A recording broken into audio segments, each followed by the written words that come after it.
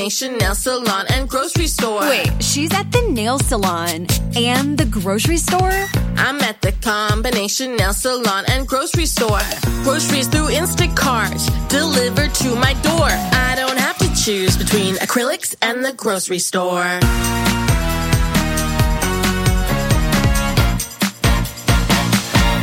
Hello, it is Ryan, and I was on a flight the other day playing one of my favorite social spin slot games on ChumbaCasino.com. I looked over at the person sitting next to me, and you know what they were doing? They were also playing Chumba Casino. Coincidence? I think not. Everybody's loving having fun with it. Chumba Casino is home to hundreds of casino-style games that you can play for free anytime, anywhere, even at 30,000 feet. So sign up now at ChumbaCasino.com to claim your free welcome bonus. That's ChumbaCasino.com and live the Chumba life. No purchase necessary. VGW. Void where prohibited by law. See terms and conditions. 18+.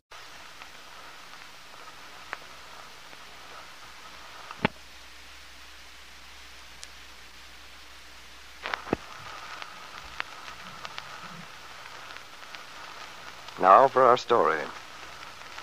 Aunt Mary Lane had come into town this afternoon to do the weekend shopping and to get some thread for the quilt she was making as a surprise for her niece, Peggy Douglas. She was pretty tired by 5:30. As she left Swanson's department store with her arms full of bundles, she was surprised to see her old friend, David Bowman, Kit Meade's uncle. David gallantly relieved Aunt Mary of her parcels, walked with her to the little pickup truck, and stowed the things in back. It was the first time in a long while that David had seen Aunt Mary alone. He had a lot of things to talk over with her, so he persuaded her to have dinner with him, after convincing her that Peggy and Lefty Larkin could manage for themselves this once, even though she weren't there to prepare the evening meal. Now the two friends have just finished a leisurely dinner. Well, David, this has been quite a treat for me. That was a delicious dinner. It's been wonderful for me, Mary. I so seldom get a chance to have an evening with you. We ought to do this more often. Perhaps we should. I feel like such a lady of leisure eating a dinner I didn't cook. And on top of that, not having to worry about the dishes. I've always maintained, Mary, that you work too hard. You ought to have someone in to help you. Oh, my goodness. I don't know what I'd do with him if I did. Besides, Peggy helps a lot. And, of course, Lefty. How is Lefty, by the way? He's just fine. I've missed him. Usually he drops in at least a couple of times a week for a little get-together. But lately I don't see hide nor hair of him.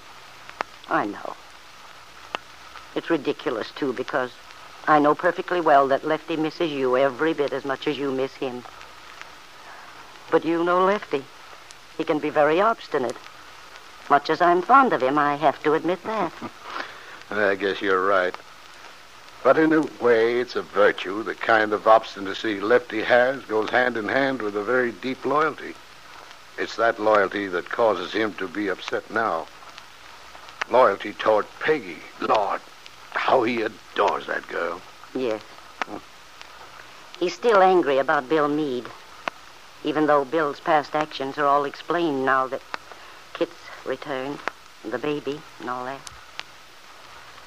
Lefty can't forgive Bill for having hurt Peggy, whether Bill could help himself or not. It's too bad. Yes. David, it's really a pity that he's so unreasonable about your giving Bill the job at the bank. Oh, well, as to that part of it, I have some hope that Lefty will come around eventually. I think he'll come to understand that I offered Bill the job because he's exactly the right man for it. Well, I'm sure he is, too, David. From what I've heard, it ought to work out just fine. I know Bill's very enthusiastic about it. Of course, it's going to be pretty hard on the boy at first, jumping into a new job.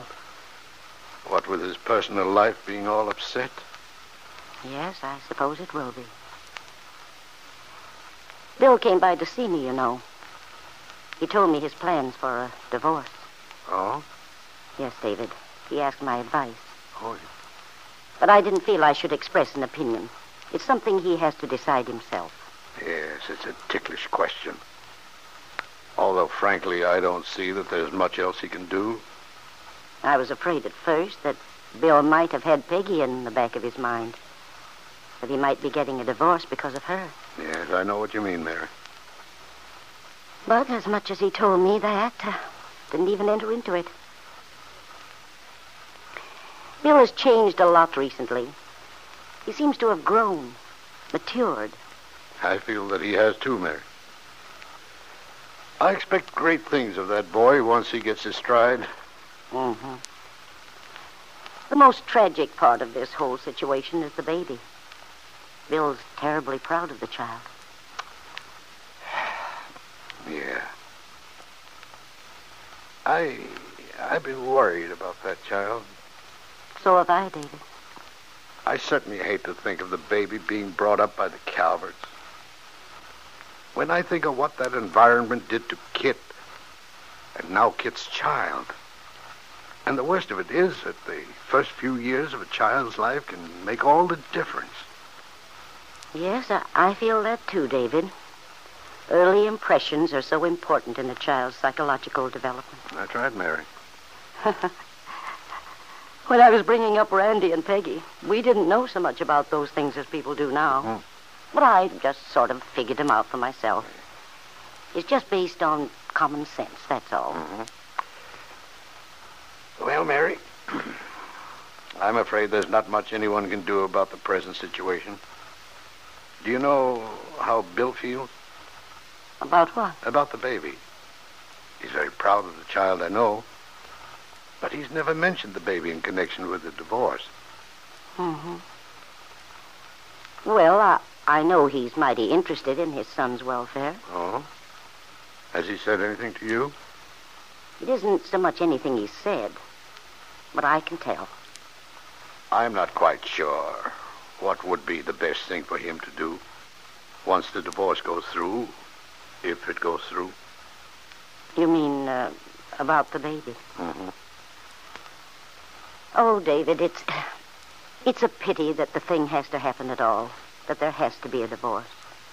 Because no matter how you look at it, no matter what the reasons, a divorce represents failure. And it can be so tragic when children are involved. It certainly can. I suppose the reason for most divorces is that people go into marriage too lightly without stopping to consider what a solemn commitment a marriage is. That's true, Mary. Oh, it's so hard to be sure. Who are we to sit in judgment? But when a marriage is blessed by a child, it becomes, well, a sort of a sacred trust. A pact two people enter into with the understanding that they'll do their very best to make a go of it. The question of personal happiness is almost overshadowed by that responsibility. If they can only maintain a decent, harmonious way of living... But, Mary, you know that couldn't happen in the case of Bill and Kit. Even though she's my own niece, I have to be honest about it. Well, of course you do, David. And it is somewhat different in Bill's case. It certainly is. He was practically forced into marriage with Kit by a series of tricks. Yes, I know, but... Mary, just... for my part, I'm positive this divorce is the best thing for him. And he's not going into it lightly either. When I talked to him the other day, he was quite upset, worried. I only hope I can help him some way. Perhaps you can. He'll need help.